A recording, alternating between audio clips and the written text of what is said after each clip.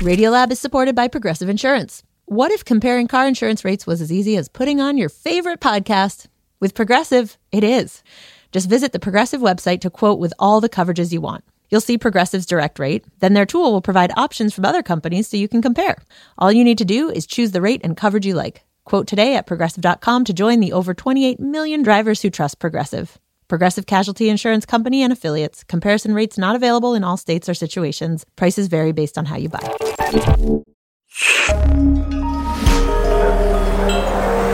Listener supported. WNYC Studios. Oh, wait, you're listening? Okay. All right. Okay. All right. You're Listening to Radiolab. Radio Lab. From WNYC. See? Yep. Oh. But pull the mic in front of your Sorry. mouth. Yes.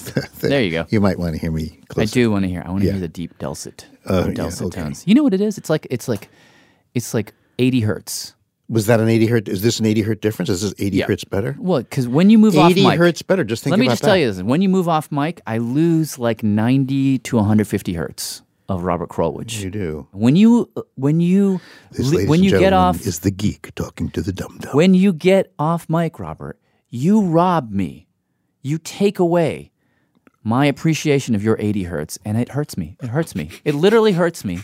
HERTZ me. See, this and is the thing. HURTS's me. Oh, Okay? the sublime, whatever you call a word that sounds like another word that isn't the same word that sounds the same when you say it. It's a Whatever that is. homily. Homonym. Homonym.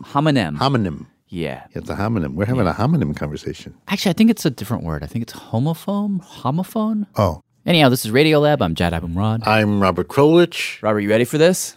What are you about to get me ready for? So this, just to put a frame, just off the top of my head frame. Uh-huh. So last year, we decided to do a thing where, we went to the inbox, the Radiolab inbox.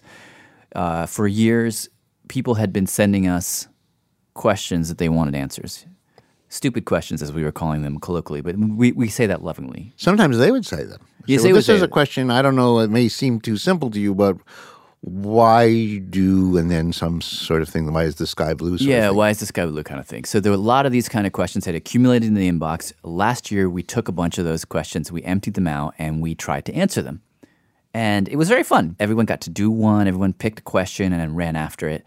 And there were some questions left over. There was also the questions that we ourselves had that we had kind of like filed away. And so we decided we were going to do this again. Except this time, broaden the constraints so that it's not just questions that are sent to us, but questions we ourselves had, questions that were given to us by friends of the show. Or that had just came into our heads and never gone away. Yes. Here's the deal. If you were wandering through your life, reading a book, talking to a friend, browsing a magazine, and some question came up that you thought, I don't know, and it never left your head, take that question, the one you still think about and have never answered, and answer it, baby. Exactly. That's the idea. Yes, right. We have 4 questions in this episode, and then there'll be another episode with a few more questions in a couple of days. But starting us off Do we have the levels all right? Yeah, you sound... is producer Simon Adler. Try now. Talk now. Okay, I'm looking at my checkbook while we're doing this. What's going on in the checkbook at the moment? Oh, I'm just checking. And a close relative of his. So how are the levels? Oh, you sound great. Very good. Yeah. So for my question, a little while back, I gave my dad a call. I'm Tim Adler. I'm Simon's father. And This is not your first time being on the show. That's correct. I've been on before with imponderable questions. And I wanted to bring him back on because since his last appearance, It's an honor to be back. a little over a year ago, you could kind of say he's become a new man. All thanks to a phone call. Okay, it was June 25, Okay. and it was a gorgeous day, sunny day, good temperatures, and I had decided at about 1 o'clock in the afternoon to take a walk. And as he was strolling along, Across the river from our house, I felt my phone vibrate in my pocket for a text message. And I looked at it, and saw that he had a voicemail. and it said, Hi, this message is for Tim. or Timothy. This is Carrie calling from UW Hospital in the transplant department. And we're calling because we have an organ offer to discuss with you. It said something to the effect of, we have a lung available. There's a couple of numbers that you can call. Reserved for you. If you could please give us a call back and ask to have the transplant coordinator on call page. Something like that. And I'm thinking, wow, this is hard to believe. Thank you. Bye. If I can back up here. About 25 years back, my dad was diagnosed with sarcoidosis. It's a relatively rare disease with no cure that essentially triggers the immune system to attack the body. Typically, it targets and wreaks havoc on the lungs. Now, usually sarcoidosis goes away on its own after a few years, and that's what we were hoping would happen with my dad. But in his case, the disease became chronic. And so year after year, breathing became harder and harder. He had to stop running. He was a marathon runner at the time, and suddenly just walking a mile became difficult. About 10 years back, he started using oxygen to help him get around. And then 5 years ago, things finally got so bad that he was placed on a wait list for a lung transplant. And so that call was the transplant team calling him to say that after 5 years of waiting, they had awarded this lung to me if I was still on board. So it was almost like you're a sweepstakes winner. Maybe. Well, and did you feel like a sweepstakes winner, or were you like, oh? Well, I had to actually tell myself that I always said that if one was made available, I would take it. And it's going to make a great story when it's all said and done. So on the walk back, I called and I said, we're in. And damn the torpedoes, full speed ahead. And from there, this years-long glacial-paced process started moving very fast. It was pretty much honey, pack your bags. My folks hopped in the car, drove the 3.5 hours south to the hospital in Madison, Wisconsin. We got down there about 5:30, and, within 45 minutes, I was basically immobilized because I had things coming out of every orifice. And then just a couple hours after that, very early that next morning, the surgeons came in and said, it's time. And they just told me to relax.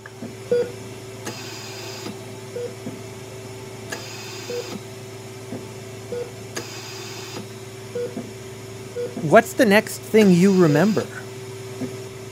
Well, I woke up, and my arms were strapped to the gurney, and I had a breathing tube down my throat, and, you just got hit by a bus, basically, with that operation. But that was the beginning.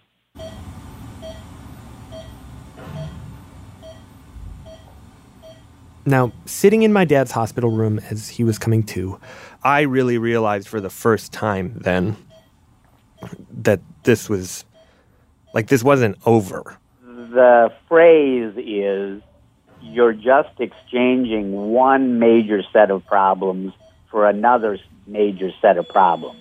The biggest being the threat of rejection. In fact, about 50% of folks who get a lung transplant only live about 5 years. And you can always be on the wrong side of that. I'm sure that had sort of been explained to us, but I didn't really imagine what that meant until we saw him lying there. So there were all these sort of terrifying questions surrounding all of us, and I think we wanted to find a way to talk about all those terrifying questions without having to actually discuss them. Mm-hmm. And so the way we decided to talk about this was we inserted this intellectual or legal question. The question was, who had ownership of this lung throughout this entire process? Because, I don't know, if they're transporting a suitcase full of $100 bills, somebody has to be responsible for that suitcase every step of the way. Right. This organ is essentially valued as much as a suitcase full of $100 bills. So who the heck was responsible for it? Who owned it? Who was liable for it each step of the way here? And when did I have complete ownership of the lung? That was the ultimate question. Wait, so is this you and your mom and brother talking about this, or is this like, are you talking about this with your dad? It started between Barbara and I. Barbara, your my partner. Your partner. Yeah. Okay. And from there, the circle of conversation grew as as the week went on. And yes, eventually my dad was roped into it, and my dad was a lawyer, so he had some thoughts on all this. Oh, it's funny. Yeah. So wait, but isn't it kind of a simple matter? I mean, I would imagine that when the lung is in the donor. And by the way, do you know anything about the donor? We don't know. It's all kept quite confidential. Essentially, there's a process through which my dad has sent a thank you note into a black box that is the nonprofit organ donation machinery. And that will be delivered to them. And then if they would like to reach back out to him, they can do so. But up until this point, that hasn't happened. I see.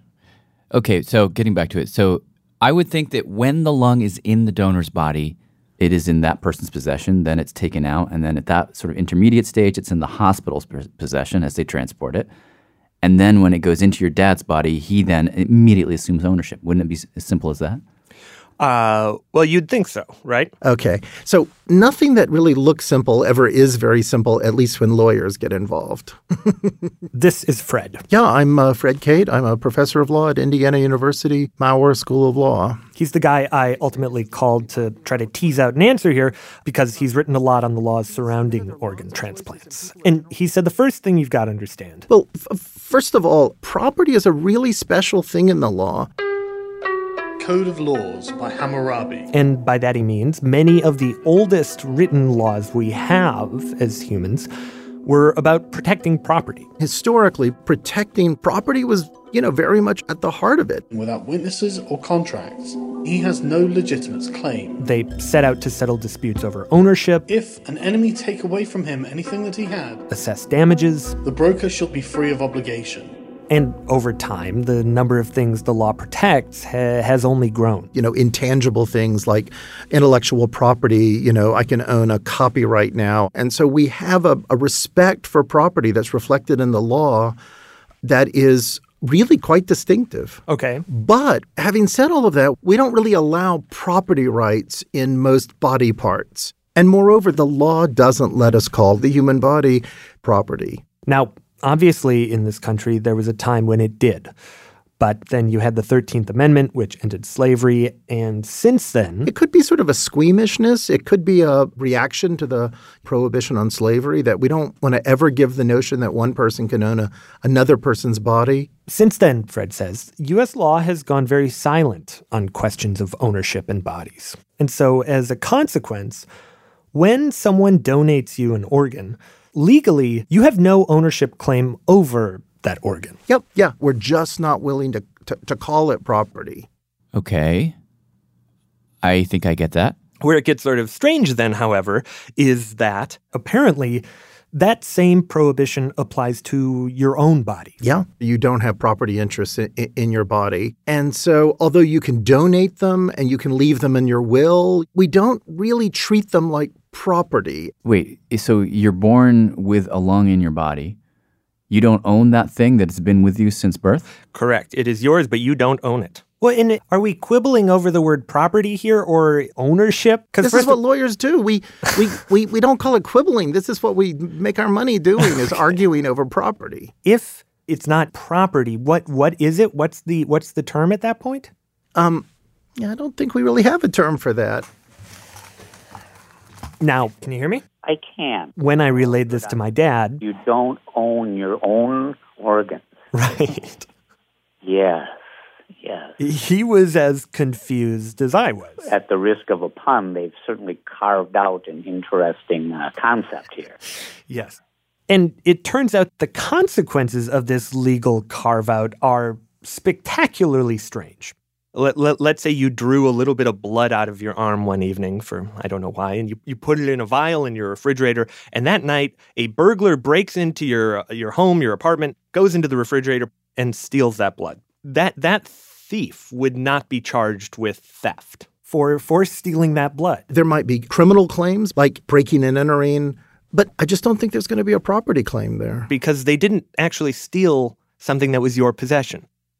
Equally strange, this has come up a couple times where Richard Batista, his wife Donnell, went into renal failure. A husband, in this case a guy by the name of Richard Batista, donates his kidney to his wife. My priority was to save her life. The operation goes well, her life is saved. True love. True love. But then Batista says his wife began having an affair about 2 years after the transplant. the marriage falls apart. About a bitter divorce, a Long Island They enter divorce proceedings. It's a stunning demand. And the husband Batista wants his donated organ back. wants the kidney back. Shut up. True story. And of course, it was thrown out by the judge, in part because it was ridiculous, but also because, and the judge never said this, but he could have, that like, sorry, bub, you never owned your kidney to begin with, let alone after you donated it to your wife. So I don't think you would ever find a situation where that would be treated as marital property. But ironically, and this is just going to make it even more complicated,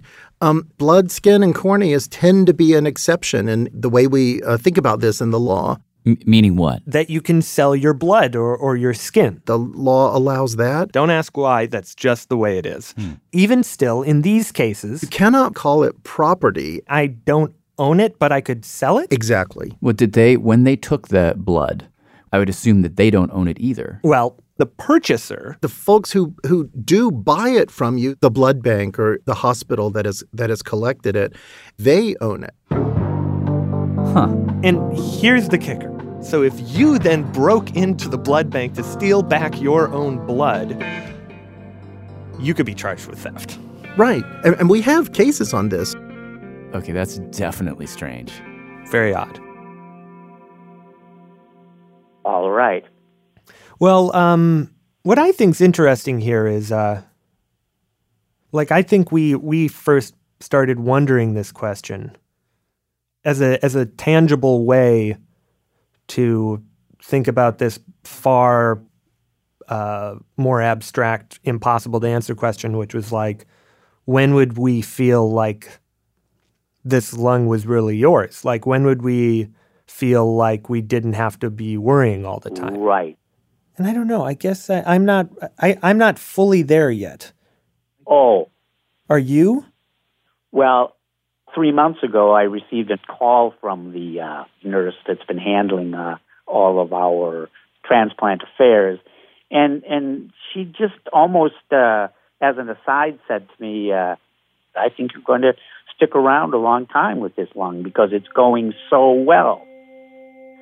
And I didn't know what she was talking about at first, and then she went on to explain that, there's a mortality rate after 5 years. Yeah, 50%. Something like that. And then she said to me, but I don't think you have to worry about that. I think you're going to be one of our 30-year candidates.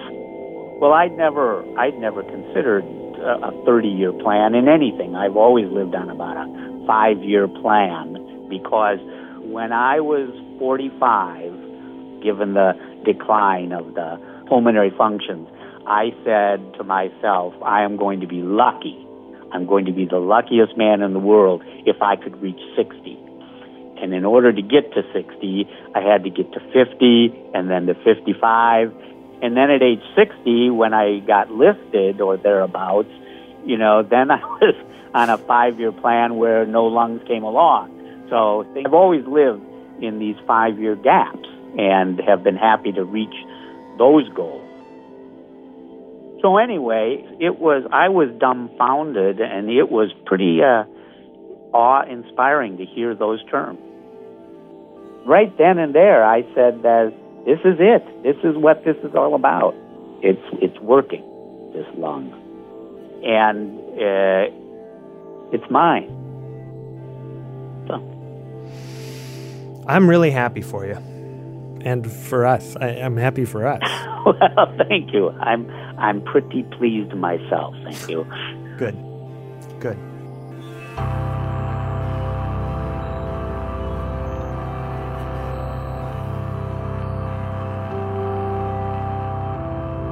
Producer Simon Adler.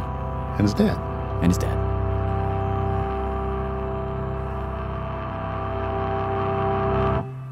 Listening to that, I said to Simon, I said, you know what? You know what this story doesn't have?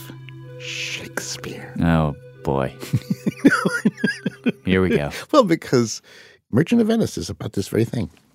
Is it really? Yeah. Remember the guy lends money to someone, like Shylock lends money to this Antonio. He says, if you don't pay me back, I get a pound of flesh. I go, sure. Whatever. Is that where that phrase comes from? Yeah. And then he doesn't pay back. So Shylock goes to court and says, I want a pound of flesh. A pound. A pound? A pound. I want it to weigh it. Well, that will kill this guy. He said, that's the deal he signed. I own a pound of flesh from this man. Give it to me. And the entire play then turns on a court case about this very question. No way. Yeah. What happens? He wins. He gets his pound of flesh? Well, it's a trick ending. Oh. He wins, and then the judge says, of course, you can have the pound of flesh, but the contract did not include any blood. So no blood. See if you can get the pound of flesh. But if any blood of Antonio comes your way, you have violated the criminal laws of Venice. So you can have a pound of bloodless flesh? There is no such thing. So he's caught. That's some twisted I just said to his son, I said, I don't know. It's like you've been like this has been thought about by really smart people before this moment. That's interesting. Well, okay, so let's go on to the second big little question. This one was told to you by our producer, Becca Bressler. Hello. Hi. Did I tell you anything about what I wanted? Nothing. Okay, great. I am talking to you about my question. Right. Comes from this guy, Jason Pfeiffer. Test. Okay, I'm recording now. Is that always how you test your mic? Yeah. This is Jason. He hosts this podcast I really like called Pessimist Archive, which is a little too hard to explain right now, but it's really great. You should go check it out. Anyways, I reached out to him. I just sent him an email and I said, I'm a fan of your podcast. You seem like a really interesting guy. I imagine you have some fairly interesting questions. So what keeps you up at night? What burning questions do you have that maybe I can help you answer? Yeah. All right. So you want to give it a shot? Your question. Yeah, my question. Okay, so here we go. So here's my question. How far back... Now I've psyched myself out because it's such a complicated question. I don't even know how to start. I do have a question. Okay, so here's my question. My question is, how far back in time could I go and say a word that, or like an English word, a word that means whatever it means to me in English, no, I'm going to do it again. Hard. Do it again. This is what very hard. It's so hard. I know. I came up with. How did I even write this in an email so that it was communicated to you? I don't know. Okay, so here's my question. If I could walk into Bill and Ted's time machine and go back as far as possible, step out and say a word in English, what word could I say that the person who's hearing me would understand exactly what it means because the same sound and meaning have been retained across time? So like, what is the oldest word that I can say in English that the furthest possible person from a totally different time and culture, like I'd say the word and they'd be like, yes, I understand. I don't know how they would respond because I don't know their language, but they would know what I'm saying, right? They would know what I'm saying. What is that word? Does that make sense? Yeah, I think that's it. I think it's great. Okay, great. What an odd question. What is the oldest English word that hasn't changed? Yeah, and I asked Jason, do you have a guess? Oh, he was like, maybe something basic? Like a tree? Like something just elemental. Grass? Dirt? Water? That's probably where it would go. Okay, so I just started calling around. Hello? Sarah? Can you hear me? Sarah? Hello? First person. Hi, okay, I can hear you Was now. Sarah Thomason. Professor of linguistics at the University of Michigan. And she told me... I can get you 6,000 years back. 4,000 BC. Okay, and so that's... Yes, which is when you had this language known as Proto-Indo-European. Proto-Indo-European is the ultimate ancestor of English and all its relatives. English and all its relatives are known as Indo-European languages. So Proto-Indo-European is like the great-great-great-grandparent of Latin, Greek, German, Danish, Dutch. Most languages in India. It's all over the world, thanks to colonization. And who spoke it, by the way? What we call the Proto-Indo-Europeans. So we're talking about like tribal forest people from So they would have been people in Eastern Europe near the Black Sea. Sort of fishermen, a little bit of hunting. Let's go with that. Let's say that. Okay. And so... And how long ago was this again? 6,000 years. Yep. And I think my best guess for a word that would have been understood way back then is. The word is. Huh. And why did she think that was the oldest one? So the way that she was thinking about it was certain consonants, like T and K, over 6,000 years, changed a lot. But S with like... didn't change very much. It's just hung around. But Sarah told me that the way you would have pronounced is Esti. Esti. Well, that's not the same. It's not the same. No. I know, it's not the same. So I kept calling around. Yeah, sure. My name's Claire Bowen. Got a hold of another linguist at Yale University, and I work on language change and language documentation and things like that. Okay, great. Well, and so told Claire my question, and she was like, okay, how about... The word for me. Me. Yep, it's simple, it's elemental, and it turns out that 6,000 years ago, me... In Proto-Indo-European was meh. Meh? No. I know. So, next up was Robert. Hey, Robert, can you hear me? Robert, linguist at the University of Toronto. Can you hear me? Yes, I can hear you now. Okay, good. I can hear you now. And Robert's word was sack. S-A-C-K, something we hold things in. Which would have been pronounced... Sock. Called up another guy. Do you mind just introducing yourself? Right. My name is Yaroslav Gorbachev, or Slava Gorbachev. Linguist at the University of Chicago. I came up with a few words that really have not changed that much. So the English words 3, 6, eat, and apple. Yeah. And so what would those like Proto-Indo-European pronunciations be? Yeah, they're basically the same. So for example, 3 is treis, and 6 is swex, and apple is habol, and eat is ed. No, none of them. Yeah. Well, maybe the answer is there is no word that has survived, so they're just going to get as close as they can. Well, this is... Penumbral is the fancy way for that, Claude. I can't answer your question exactly, but I can get under the cloud that covers this subject. Yeah, which is not super satisfying, right? I mean, what I want is a very precise, literally the exact same word. And so I thought, maybe I can't go back 6,000 years, but I can go back 600 years or something. Right. And so, how's it going? Going wonderfully. I got in touch with this guy, Andrew Rabin. Professor of English at the University of Louisville. He's an expert in the Anglo-Saxon world. Literature and law of the period in England, pretty much between 500 and 1066. Oh, very modern now. Okay, what's the word? Yeah, well, so I asked Andrew. Yeah, well, I was thinking, my initial thought was, the word must be an Old English word. So much of our language obviously comes from Old English. The 1,000 most common words in modern English, roughly 80% or so come to us directly from Old English. So I thought, it has to be Old English.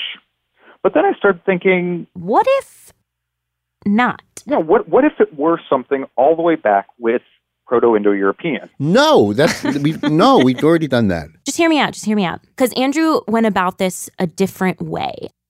So the way that Andrew was thinking about this is he was looking for an English word that sounds the same or really similar in a bunch of other Indo-European languages. Because if he could find that word that was shared amongst these languages, that it would mean that they were all holding on to something from Proto-Indo-European. And I remembered that one of the things that sort of binds many Indo-European languages together is similar words for father.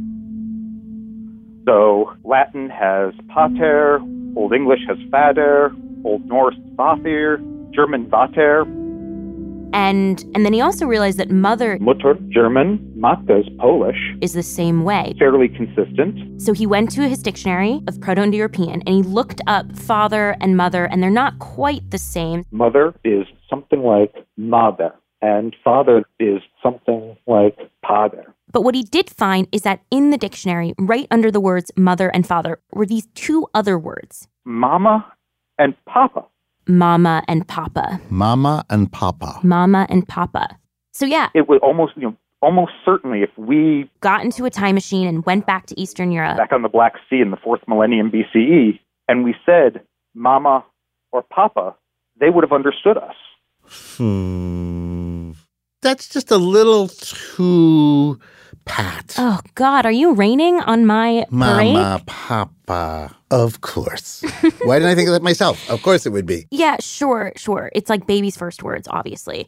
But the thing that did surprise me that I thought was really cool in talking to Andrew is that the words mama and papa occur in virtually every language. So obviously all the languages that come from Proto-Indo-European. Papa in French. Mama in Norwegian. Papa in Latin. Mama in Italian. Greek papas or papos, grandfather. But also, you'll see similar sound patterns in Chinese. Mama and baba. Or in Korean. Ama and appa. Like, it's not just Indo-European languages. These sounds show up in Swahili, in Eskimo, in Hebrew, Arabic. The technical term for this is they're linguistic universals. They just go right across the board. So you just came up with an answer that's like for everybody. Yeah, you find these sounds in a vast majority of languages. And why is that? Because Andrew says that no one's really quite sure. It may be that the M sound, because it only involves the lips and the vocal cords, same for Papa, the P sound, is just particularly easy for babies. Mm-hmm. It's been guessed that perhaps the lip movements involved in saying mama are similar to the lip movements involved in latching onto a woman's breast. Ultimately, we don't really know why, or at least the babies know, but they're not telling. But, it's the very fact that the first words we learn to say as babies are also the oldest words. That's actually a really lovely thought. Oh. I called Jason to tell him what I learned. Is that where they come from? Are we saying mama and papa because those are sounds babies can make? Yes, the easiest sounds they can make. Yeah, exactly. That's awesome. That's really awesome. What's so cool is that I was thinking at first about basics, trees and stuff, but but actually that wasn't basic enough. The most basic thing is the first relationship that you can understand and the first sound that you can make about it. That's the most basic it gets.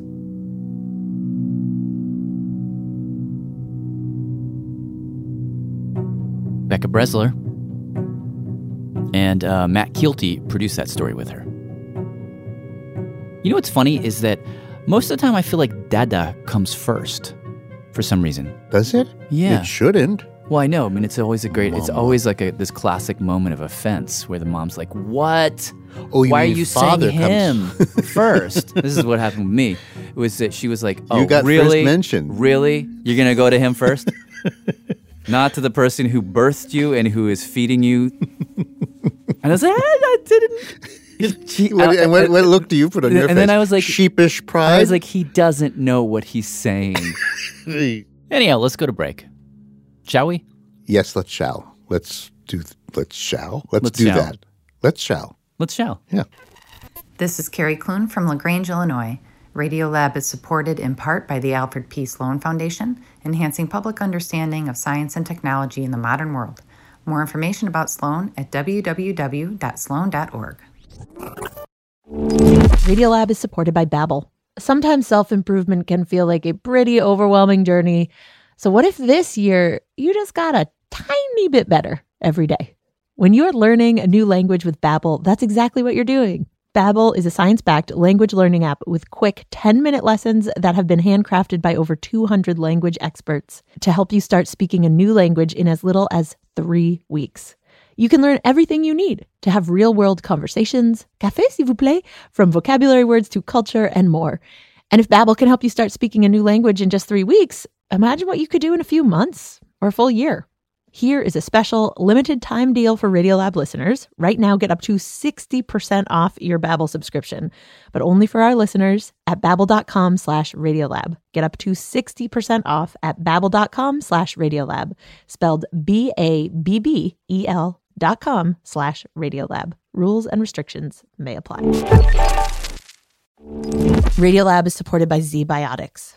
If you've been looking for some help waking up refreshed after a fun night out, ZBiotics Pre-Alcohol Probiotic is here to help. ZBiotics is a genetically engineered probiotic invented by scientists to help tackle rough mornings after drinking. This probiotic is the first drink of the night for a better tomorrow, as it works to break down the byproduct of alcohol, which is responsible for rough mornings after. Go to zbiotics.com/Radiolab to get 15% off your first order when you use Radiolab at checkout. ZBiotics is backed with a 100% money-back guarantee. If you're unsatisfied for any reason, they'll refund your money, no questions asked. That's zbiotics.com/Radiolab and use the code Radiolab at checkout for 15% off. Hi, I'm Alexis Ohanian. You may know me as one of the co-founders of Reddit, but more recently, a large part of my identity is being a father to my wonderful daughters. In my podcast, Business Dad, I hope to open the conversation about working parents a bit. You'll get to hear from a wide range of business dads, from Rainn Wilson and Guy Raz to Todd Carmichael and Shane Battier, to find out how they balance being a dad with a successful career. Business Dad is available now, so be sure to listen and subscribe wherever you get your podcasts.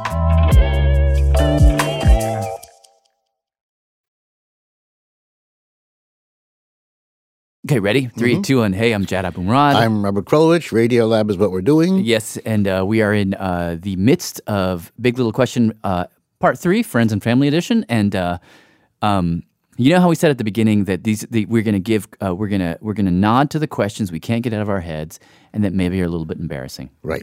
I don't know if we said that last part at the beginning, but we're saying it now. And this next one satisfies both of those criteria. It comes from producer Annie McEwen. She delivered it to producer Matt Kilty. Are you recording yourself right now? Yeah. Okay, great. So this is a McEwen to Kilty. Oh, yeah. Okay. I don't know. I guess maybe we could start by, like, how would you feel if I called you a Neanderthal? I would feel like a dummy. Dum-dum. Yeah. Feels like something you say to big, dumb men is how I feel. And then, so if I say the word Neanderthal, what do you visualize? Like a bigger head, like a big block head, and a really big barreled chest. And what is that? What is the person doing? Punching stuff. Like what? Like punching what? Anything around. I think the image that comes to mind is something hairier, clumsy, hunched over, brutish.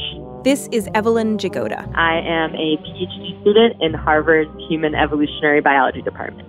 And like most people, researching a topic, she's got a Google alert set up for the word Neanderthal. About half the time, it's an actual science story about Neanderthals, and the other half of the time, it's Trump is a absolute Neanderthal on trade. People using the word Neanderthal to mean knuckle-dragging Neanderthals. Stupid. The Minister of Finance referred to her as, and I quote, a Neanderthal. Honestly, it makes me angry. Evelyn says this image of Neanderthals is just not quite, I don't know. It needs an update. Yes. I remember you saying last time we spoke on the phone, kind of the way that we think about Neanderthal. Did you say thal or tall? I honestly can never decide what I say, which is embarrassing because I talk about them all the time. What have I been saying? Have I been saying Neanderthal? I think thal, but I feel like a bit of a wiener when I say Neanderthal. Same. I feel like such a wiener. That's why I say thal normally. Okay, let's say thal. Okay, great. Yeah. So, like, when did the wrong image get, like, stuck in our brains? Yeah, so it got stuck in our brains about 100 years ago, back in France, with this guy named Marcelin Boule. He was a paleoanthropologist. And one day he was in his lab in Paris, and he was brought this what at the time was the most complete Neanderthal skeleton ever found, which was very exciting. And so he takes a look at this skeleton, and what he sees is something small, something curled over, hunched, decrepit, and he interprets that. And the sort of famous drawing based off his interpretation turns out to look like this hunched over ape man. That is where we get our idea. So that one skeleton then became what we now think of today, colloquially, as what a Neanderthal is. But it turned out that this particular skeleton actually had a great deal of arthritis. Oh. Yeah. Wow. Actually, this skeleton was diseased. Oh, but he just thought that's the way it was. Exactly. Yeah, it's like imagining an alien species coming to Earth and finding the skeleton they find that represents humanity is like an 85-year-old woman in a wheelchair or something. And they're like, oh, everybody looks like this. Yeah. And so tell me a little bit about what do we know about Neanderthals now? What are the things that we are learning? How are they evolving in our minds? I would say that going from that brutish, woolly mammoth, primitive Neanderthal picture, I would say a lot of scientists today have more of a sense of Neanderthal as a different flavor of human. And this brings me to my question. Okay, so I don't know, a few months back, Latif Nasser and I, we were making this story about these things called Pizzly bears, these hybrid polar bear grizzly bears. I remember. Yes, you were there. And while we were hanging out in the studio, have offspring. Wait, I thought that two different... I was trying to explain to you just how far apart evolutionarily these grizzly bears and polar bears are. They branch off evolutionarily like hundreds of thousands of years ago. And I threw out this analogy. Pretty much the same time that we broke off from the Neanderthals. Wiener. And so it'd be like us meeting a Neanderthal out in the Crown Heights bar or something and going home with that person and creating an offspring. This is really specific. It sounds like you've had... Franklin Ave, April 10th, call me. Just kidding. So I made that kind of dumb joke, and it was very silly. But then, so that just sort of became a little bit, I don't know if serious is the right word, but the question kind of stuck around my mind like a little thorn. Like, wait, what would that be like? That's such a funny image, meeting a Neanderthal in a bar. Yeah, could you even relate to each other? Yeah. Well, would we have anything in common at all? Are we at all similar? So is that your question? Like, if you met a Neanderthal at a bar, what would it be like? Yeah, like, could we communicate? What would it sound like? Huh. This is why I originally called Evelyn Jagoda. Okay. To help me imagine this. We can be so speculative here, so you're, like, free to step out of your, like, scientist hat and put on your artist hat or whatever you want to do. Okay, but promise you'll portray me as taking off my scientist hat. I will even put that part in. I will. Okay.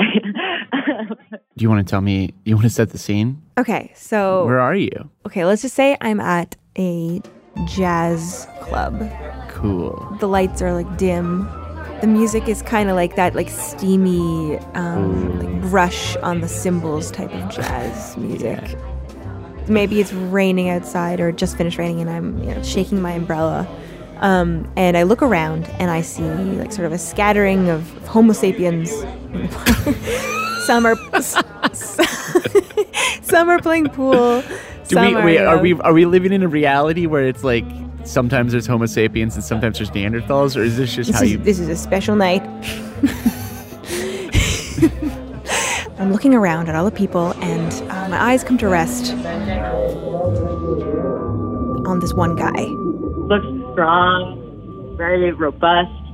He's got red hair. Red hair? Yeah, so Evelyn says they could have had red hair, brown hair, and most of it was on their head, so they didn't really have much more body hair than us. The implication of that is that Neanderthals must have had fire. Right. They must have had some sort of clothing. And are you playing it cool, or are you just like gawking? What are you doing? How close are you? I'm playing it cool. I kind of like sidle up to him and slip into the stool next to him. You notice his head is kind of a weird shape. The back is protruding out. Got a pretty big nose. Smallish chin, brown eyes. Maybe he's grinding up a medicinal plant to take the edge off. It's been a long day. Evelyn says that there's now evidence that Neanderthals use plants to make medicine. Really? And sort of more incredibly, they also looked after their sick and their elderly. Aw. Such good people. Yeah. I know. He's got to get home soon to care for his grandma. And you're captivated. You're like, this is something different but familiar. Who is this? You don't realize until he gets up just how short he is. He's about 5'4". Completely bipedal. And he turns to me. And I'm like, oh my gosh, here we are. We're in my question. We're just looking at each other. And I just wonder, what's the next step? Can he talk? Could Neanderthals talk? I mean, this is one of the great debates about whether Neanderthals had language. So we don't technically know if they could talk. Right. It's really hard to tell just by looking at their DNA and their skeletal remains. But there's, check out all this stuff. Evelyn says that they had a variety of tools. They're able to hunt mammoths and rabbits and small game. They had art? Yes, like geometric cave painting. And furthermore, the other really human things that there's evidence of Neanderthals burying their dead. And you'd think, with all of those things, how could they have done it without communication? That just makes me think they had language. Yeah, it makes me think that too, to be honest. Okay, so if they could talk, what would that sound like? What would this guy at the bar, what would his voice sound like? Oh, goodness, that's very interesting.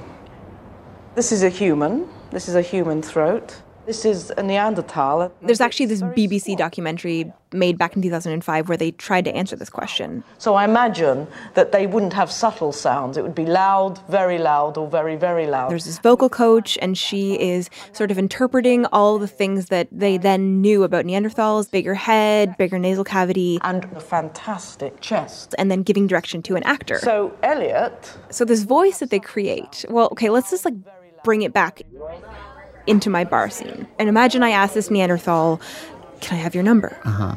According to the BBC, his response would have sounded something like this. Now speak. 1, 2, 3. Now let's make a sound. Just let's make a huge R. And again. That was the voice they came up with based on the science. Yeah, I mean, but, I thought 14 years have passed, probably the sciences have updated. What is the better answer to that question today? What is a more up-to-date version of this voice? Dr. Barney, are you there? Yes, I'm there. Oh, great. So I called up Dr. Anna Barney. I'm a professor at the Institute of Sound and Vibration Research in the University of Southampton. And she's one of the scientists that has tried to answer this question partly by focusing on this tiny little U-shaped bone. The Neanderthal hyoid bone, the bone that supports the tongue. It's right at the base of your tongue. Anybody who reads murder mysteries will know about it because it's the one that cracks when you're strangled, so it's the evidence really? that yeah. So this bone is a very, very important little bone for making sounds with your mouth, and Neanderthal skeletons have it too. But it hasn't really been clear exactly how they used it. Did they use it in the same way we do? So Dr. Barney's team, using computer modeling, they sort of did a bunch of things to figure out where the hyoid bone probably sat in the neck of a Neanderthal. So that gave us a slightly different shape of vocal tract to a modern human. And so then they took that shape and they sort of digitally pushed something like breath through it. Yes, puffs of wind, yeah. What sounds were you going for? We were interested in what are called the quantal vowels. R, E, and U. So those are the ones, if you can produce those, then you've got the range of sounds that a modern human can make in terms of vowels. It's sort of like the primary colors of the basis of speech, is that right? That's right, yes. You could think of them as analogous to the primary colours. So the idea is if they could say these three vowels, R, E, U, they would have been physically capable of some kind of language. That's right, yes. Okay, and what did you find? So for E and U, we found a very good match. Oh. And for A, it sounds a bit dull compared to the modern human A. What does it sound like? A bit flatter. A bit more like Oh. Oh, so their ahs become ahs. Yeah. So are they still screaming and yelling like the thing in the BBC? Well, when I asked Anna about that, she said, no. Based on what we know now, there's no real evidence to support that. I can't see why they wouldn't have the whole range of being able to whisper and being able to shout. Okay, good. Okay, so let's take a step. I just want to say one last thing that I didn't even get to the part. Again, Evelyn Jagoda. I feel like Neanderthal women are just excluded from the depiction of Neanderthal. Very true. Totally, the word Neanderthal colloquially implies men. Right. In my head. Definitely. Yeah. There were Neanderthal women. Wow. Okay. Maybe I should meet a Neanderthal woman across a bar. Ooh. That's my kind of story. Okay, so let's return to our Neanderthal. Except for this time, instead of a man, all right, it's a woman. Oh, fun character switch. That's right. Okay. And like the BBC 14 years ago, here we go. I brought in a voice actor, Zandra Clark. So let's stand up, actually. Okay, yeah. To be my Neanderthal. How tall are you? 5'2"3/4. Perfect. So beforehand, I'd actually workshopped a couple of, bar-appropriate phrases, I guess you could say, with Anna Barney, the sound scientist. Basically, what could we have this Neanderthal say? I was thinking hello, you are beautiful, or did it hurt when you fell from heaven? That kind of thing. But she had kind of a different idea, and she gave me this one that's kind of weird, but it really does highlight that special vowel. Because there's a lot of ass in it. Okay. Yeah. Okay. Lots of ass. What was her phrase? Patience. Okay. So I'm standing next to this woman at the bar. just imagine the sister of the other guy. She's a little bit shorter. She's got like brown hair, the same piercing brown eyes. And I just say, hey. And she pauses for a moment. And then she says, the cat sat on the mat. The cat sat on the mat, yes. That's the first thing she says back to you. There's vowels in it. You got your vowels. And that's almost like it's so opaque. You probably kind of lean in, you know? It's mysterious. So, come here often? Yes. I'm Annie.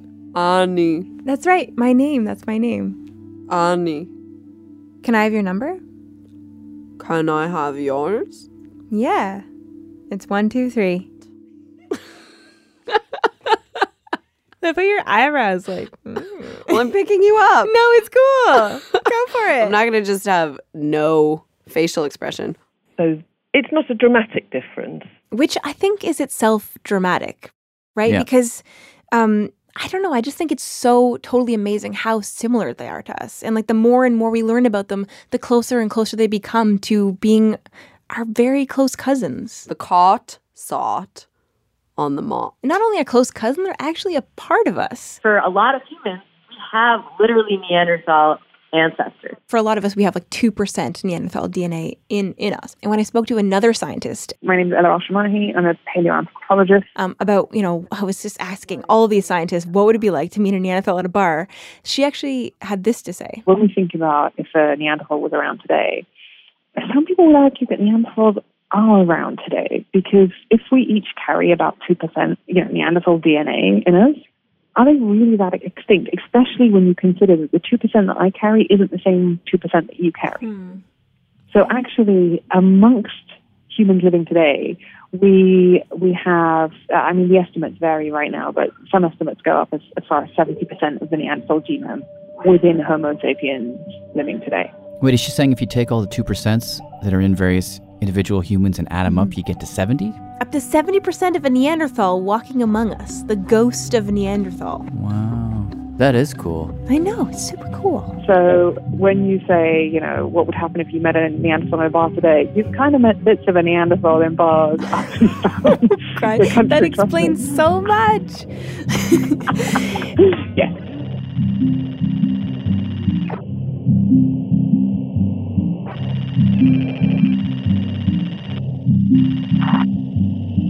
All right, Annie. Okay. Annie. The cat sat on the mat. Producer Annie McEwen. Oh boy, so a Neanderthal's reading Dr. Seuss. It would just... it would strangle. It would be a form of murder. I sentence you to reading The Cat in the Hat. That would be like a Neanderthal prison. Dr. Seuss.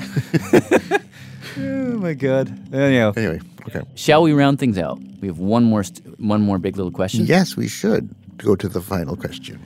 This final question. Oh, I really like this one. Yes, it comes from our... not that I didn't like the other ones, but this one just is so wonderfully weird. It's very Krolwichy, this one. So if there's time, which there won't be, I want to dedicate what's about to happen to people who were living in New York when I was growing up, named Mr. and Mrs. Purple.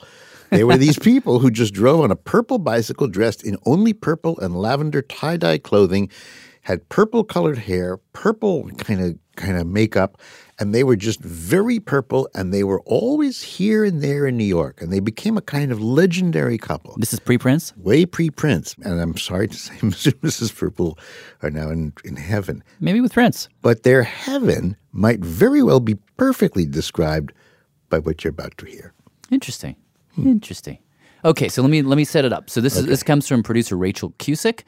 And Rachel, in addition to making radio with us, formerly was a professional maker of food. She worked in a restaurant for 2 years. I would call her a professional cook, although apparently that is maybe putting it too strongly, according to Rachel. But she's a food wizard, and regularly, every couple of weeks, will bring in these like food inventions that she makes in the wee hours of the night, like hallucinogenically colored rainbow shortbread cookie things that are incredibly delicious, but also incredibly weird. That will set you up for what's about to happen, for sure. Yes. So she ran into this question that I guess you could say combines all of that and throws in a bit of science as well. It was like a science meets food meets journalism like intersection that I was like, yeah, this is my wheelhouse. Question really begins with this guy. How are you doing? Oh, hi. How's it going? Oh, it's excellent. Can I ask you to introduce yourself? So I'm Anders Sandberg. I'm a senior research fellow at the Oxford Martin School at the University of Oxford. So I guess to start, I was wondering if you could tell me how you first stumbled across this question. Like, set the scene for me. Where were you? What were you doing? Well,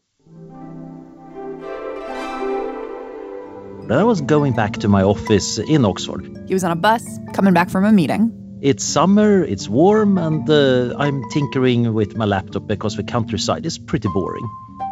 So he's surfing around. Do they have like Wi-Fi on buses? I don't know. I was wondering that. I guess that's a thing now, right? I think it maybe is the thing, but maybe I think he's so dedicated that he brings his own form of Wi-Fi with him. Anyhow, so he's on this bus and he starts answering questions from this website called Stack Exchange. What is that?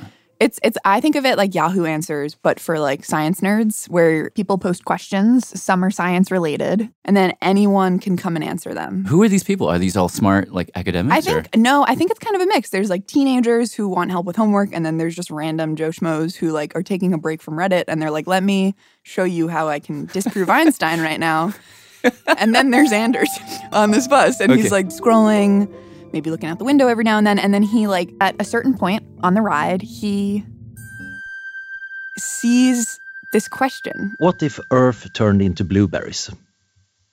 It was posed just like that? Like, what if the Earth turned into blueberries? More or less. There was a note that, of course, it's unpacked blueberries rather than already compressed blueberries. In other words, take this Earth we're living on, replace that dirt and water and rock with an Earth-sized ball pit of blueberries. What would that look like? What?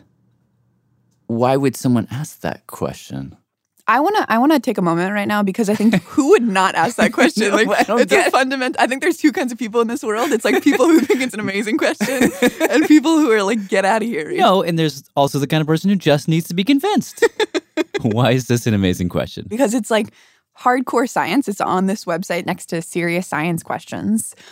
But it's also like the most fantastical form of that. It's like, let me work within this structured world, like the laws of physics, planetary science, and see where we can go. I love what-if questions. I'm a big fan of taking some assumptions, see where does it lead. So Anders says the moment he saw that question pop up, I just felt, oh yes, I can totally see how one can answer this. But as soon as Anders got started, the people over at Stack Exchange, the moderators, closed the question because apparently they thought it was too stupid. When the moderators on Stack Exchange took down the question, I got really angry. Why?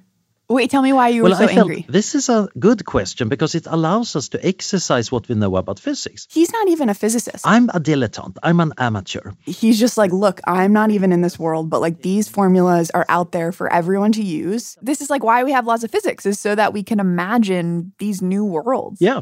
Come with me and you'll be in a world of pure imagination. That's actually why I wrote the paper. A very technical paper. Indeed. About this blueberry world, the physics of it, how it would behave, what it would look like, what it would feel like. Can you walk me through just so I have an image in my mind? I'm on this blueberry Earth. What's the first thing that I would notice? Well, you would feel light. All right, okay. Because suddenly gravity got much smaller. Why exactly? Well, results show that the density of acerola pulp in the temperature range between 303 and 353 Kelvin. Anders says if you calculate the density of uncompressed blueberries, they're about 700 kilos per cubic meter. Take that, plug it into another formula. You can immediately calculate how much less mass would blueberry Earth have than Earth. And from that, GM divided by R squared. There is a simple formula to calculate the surface gravity, and it turns out that you get about the same gravity as on the moon. Blueberry Earth would have 16% of the gravity that you would have on regular Earth. So we can bounce. Exactly. So you would be able to bounce around on the surface of blueberries. So sounds so amazing. It does. But 5,510. there is an interesting problem, of course. Blueberries, well, they're squishable. So Andrew says what'll happen is that as you're bouncing on the surface of blueberries, you will radiate pressure downwards into the center of the planet's core. Blueberries will reduce its mass to 0.1. And there, blueberries at the center of the planet will start to burst. So now the squishing starts. They burst and burst and burst until it's more liquid than it was blueberries at the center. And as that happens, the whole planet starts to compress. And normally when you pack these blueberries, there's like little corners of air tucked in between each one. But once that's being replaced with liquid that is being squeezed and squeezed, that air has to go somewhere and it gets pushed up, like a volcano, through the core up to the surface of blueberry Earth. Ooh, what happens then? And then the geysers start. The total gravitational energy of a constant density sphere. Remember, it's lunar gravity, so you're gonna get geysers going very far. Small letter pi. This is going to have big effects. This is the energy output of the sun over 20 minutes. Wait, tell me how high up. I've never seen a geyser. This is not a puny little geyser in Yellowstone that has just a kilometer of rock and water boiling under it. Mm-hmm. This got thousands of kilometers of moving air and blueberry pulp. So it's going to be tremendously dramatic. These blueberry geysers, are they hot? They must be hot. Well, yeah. One of the things you might have noticed if you're pumping up your bike is that when you compress a gas, it gets warmer.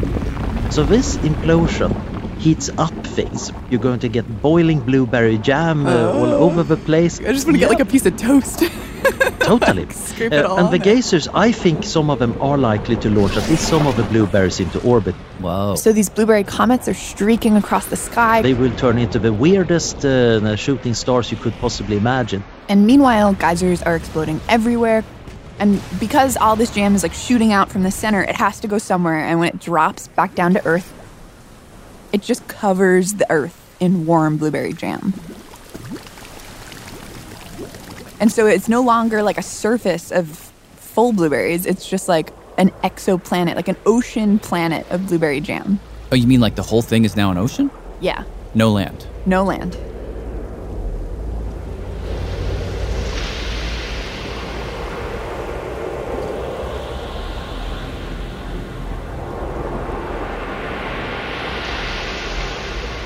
Wow, that's pretty cool to imagine. And is it like an ocean like we would think of an ocean? Okay, so it's kind of similar, but it's going to be like a little bit more epic. Like there's going to be massive waves. Like here on Earth, at some point the waves got like squished down because gravity's like, nuh-uh. Gravity pulls them down. Yes. But here is with less gravity, so they can be actually much taller. Can you go surfing on blueberry jam ocean waves? I think you can. The tricky thing, and this might be easy for us who are not used to surfing, is that they're going to be moving more slowly too. Ooh, that kind of sounds like my ideal to learn how to surf is just to like go slowly in a jam wave. Yeah. And then if you fall in, you just get to like lay in jam. Oh yeah, it's quite delicious. Okay, so as you're surfing these jam waves, which by the way is now your amazing life, you notice a few things. First, you notice that the air is pretty thick, about 10 times thicker than it is on regular Earth. Which means that you're going to have enormous clouds. The scale height of the atmosphere, H equals kBT mg, where m is the mean molecular mass. It's a little bit hazy. The sky is this like blue, purple, white, milky color, like swirls. I think you will probably find that it's going to be relatively dim. Another thing you'll notice is that the days will be a little bit shorter because the blueberry Earth is compressed. So you spin a bit faster. We end up with a planet with 0.8879 times angular momentum. Conservation gives 2,000. So you're there, you're surfing, and then you look up and you notice the moon. You forgot about the moon. The problem for the moon is it's bound to Earth right now. But only because the Earth is heavier. If Earth turns into blueberries, the mass goes down a lot. And as it does, the Earth can no longer keep hold of it. It's got a lot of other things it has to worry about. So it will go off into an orbit around the sun. So you see the moon kind of just recede into the sky. But now you have an interesting problem. Blueberry Earth is going into an orbit around the sun, and the moon is also orbiting the sun, and they're roughly in the same orbit. Not quite, but they're very close. So from time to time, you might just see the moon swirl by at nighttime. And then eventually, according to the math, there will come a time when they sync up, get closer, closer, closer. A kilogram of lunar material has potential energy GMBE. So over long periods of time, it's pretty likely that sooner or later,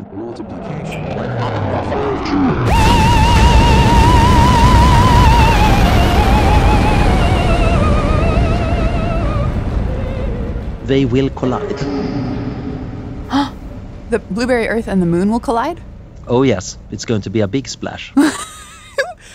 Who's going to win? My big guess is that the moon ends up as the core under the now fried ocean.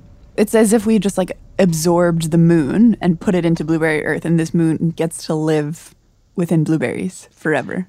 More or less, yes. Even imagine the moon splashing into it is probably going to send blueberry jam across the solar system, leading to all sorts of very hilariously colored craters on other planets. It's like the messiest food fight of the universe.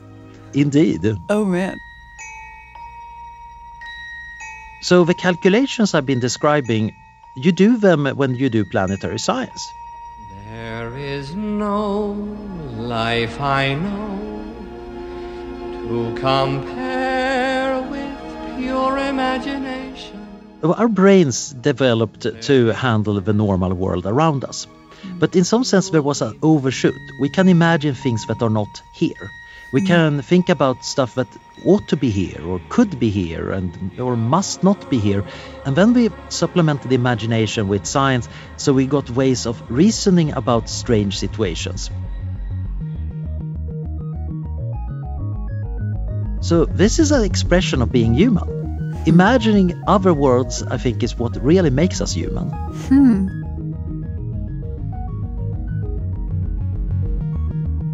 Thank you so much for coming in on a Saturday to talk about blueberries. This is great. I think it's totally awesome.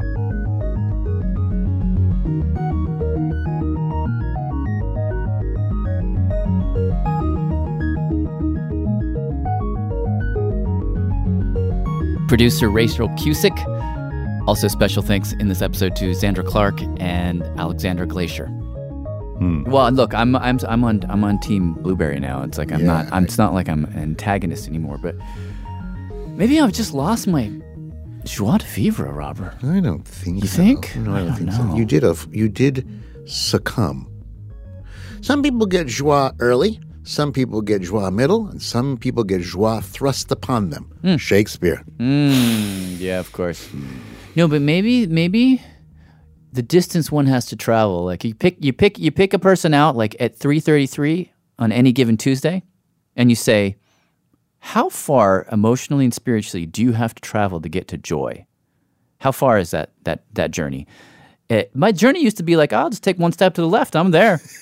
Now it's like I got to board a plane, I got to take off, I got to fly all the way across the world, I got to land the plane in Tahiti, and then I'm in joy.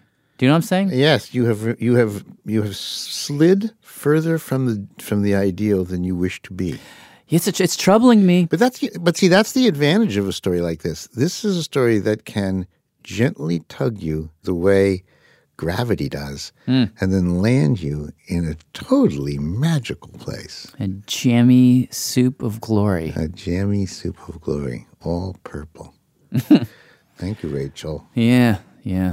But you know what I will say, just as a closing thought? Your 80 hertz is really good right now. Is it? Yeah. Yeah, you got a little bit of a gravel happening. Well, that's because I have laryngitis or something. Under the gravel, I hear some really good 80 hertz. Well, thank you, Jad. You're welcome. All right, let's get out of here. I'm Jad Abumrad. Whoa. Come back to me. I'm Jad Abumrad. I'm Robert Krulwich. Thanks for listening. More questions coming at you in a few days. To play the message, press 2. Start of message. Hi. Hi, this is Evelyn Jagoda. This is Jason Pfeiffer. Hello, this is Timothy Adler from Eau Claire, Wisconsin. Okay, I'm going to do the credits. And I'm sitting here with my baby, Colin. Radiolab was created by Jad Abumrad and is produced by Soren Wheeler. Dylan Keefe is our director of sound design. Susie Lechtenberg is our executive producer. Our staff includes Simon Adler, Becca Bresler, Rachel Cusack, David Jebel, Betha Hopti, Tracy Hunt, Matt Kilty, Robert Krolwich, Julia Longoria, Annie McEwen, Latif Nasser, Melissa O'Donnell, Kelly Prime, Sarah Kari, Ariane Weck, Pat Walters, and Molly Webster. With help from Shima Olili. Oh no, I was going to get that right, and I'm going to do it again. With help from Shima Oliai, Audrey Quinn, and Neil Danesha. Our fact checker is Michelle Harris. Bye. I didn't do that very well, but hopefully it worked. Bye. End of message.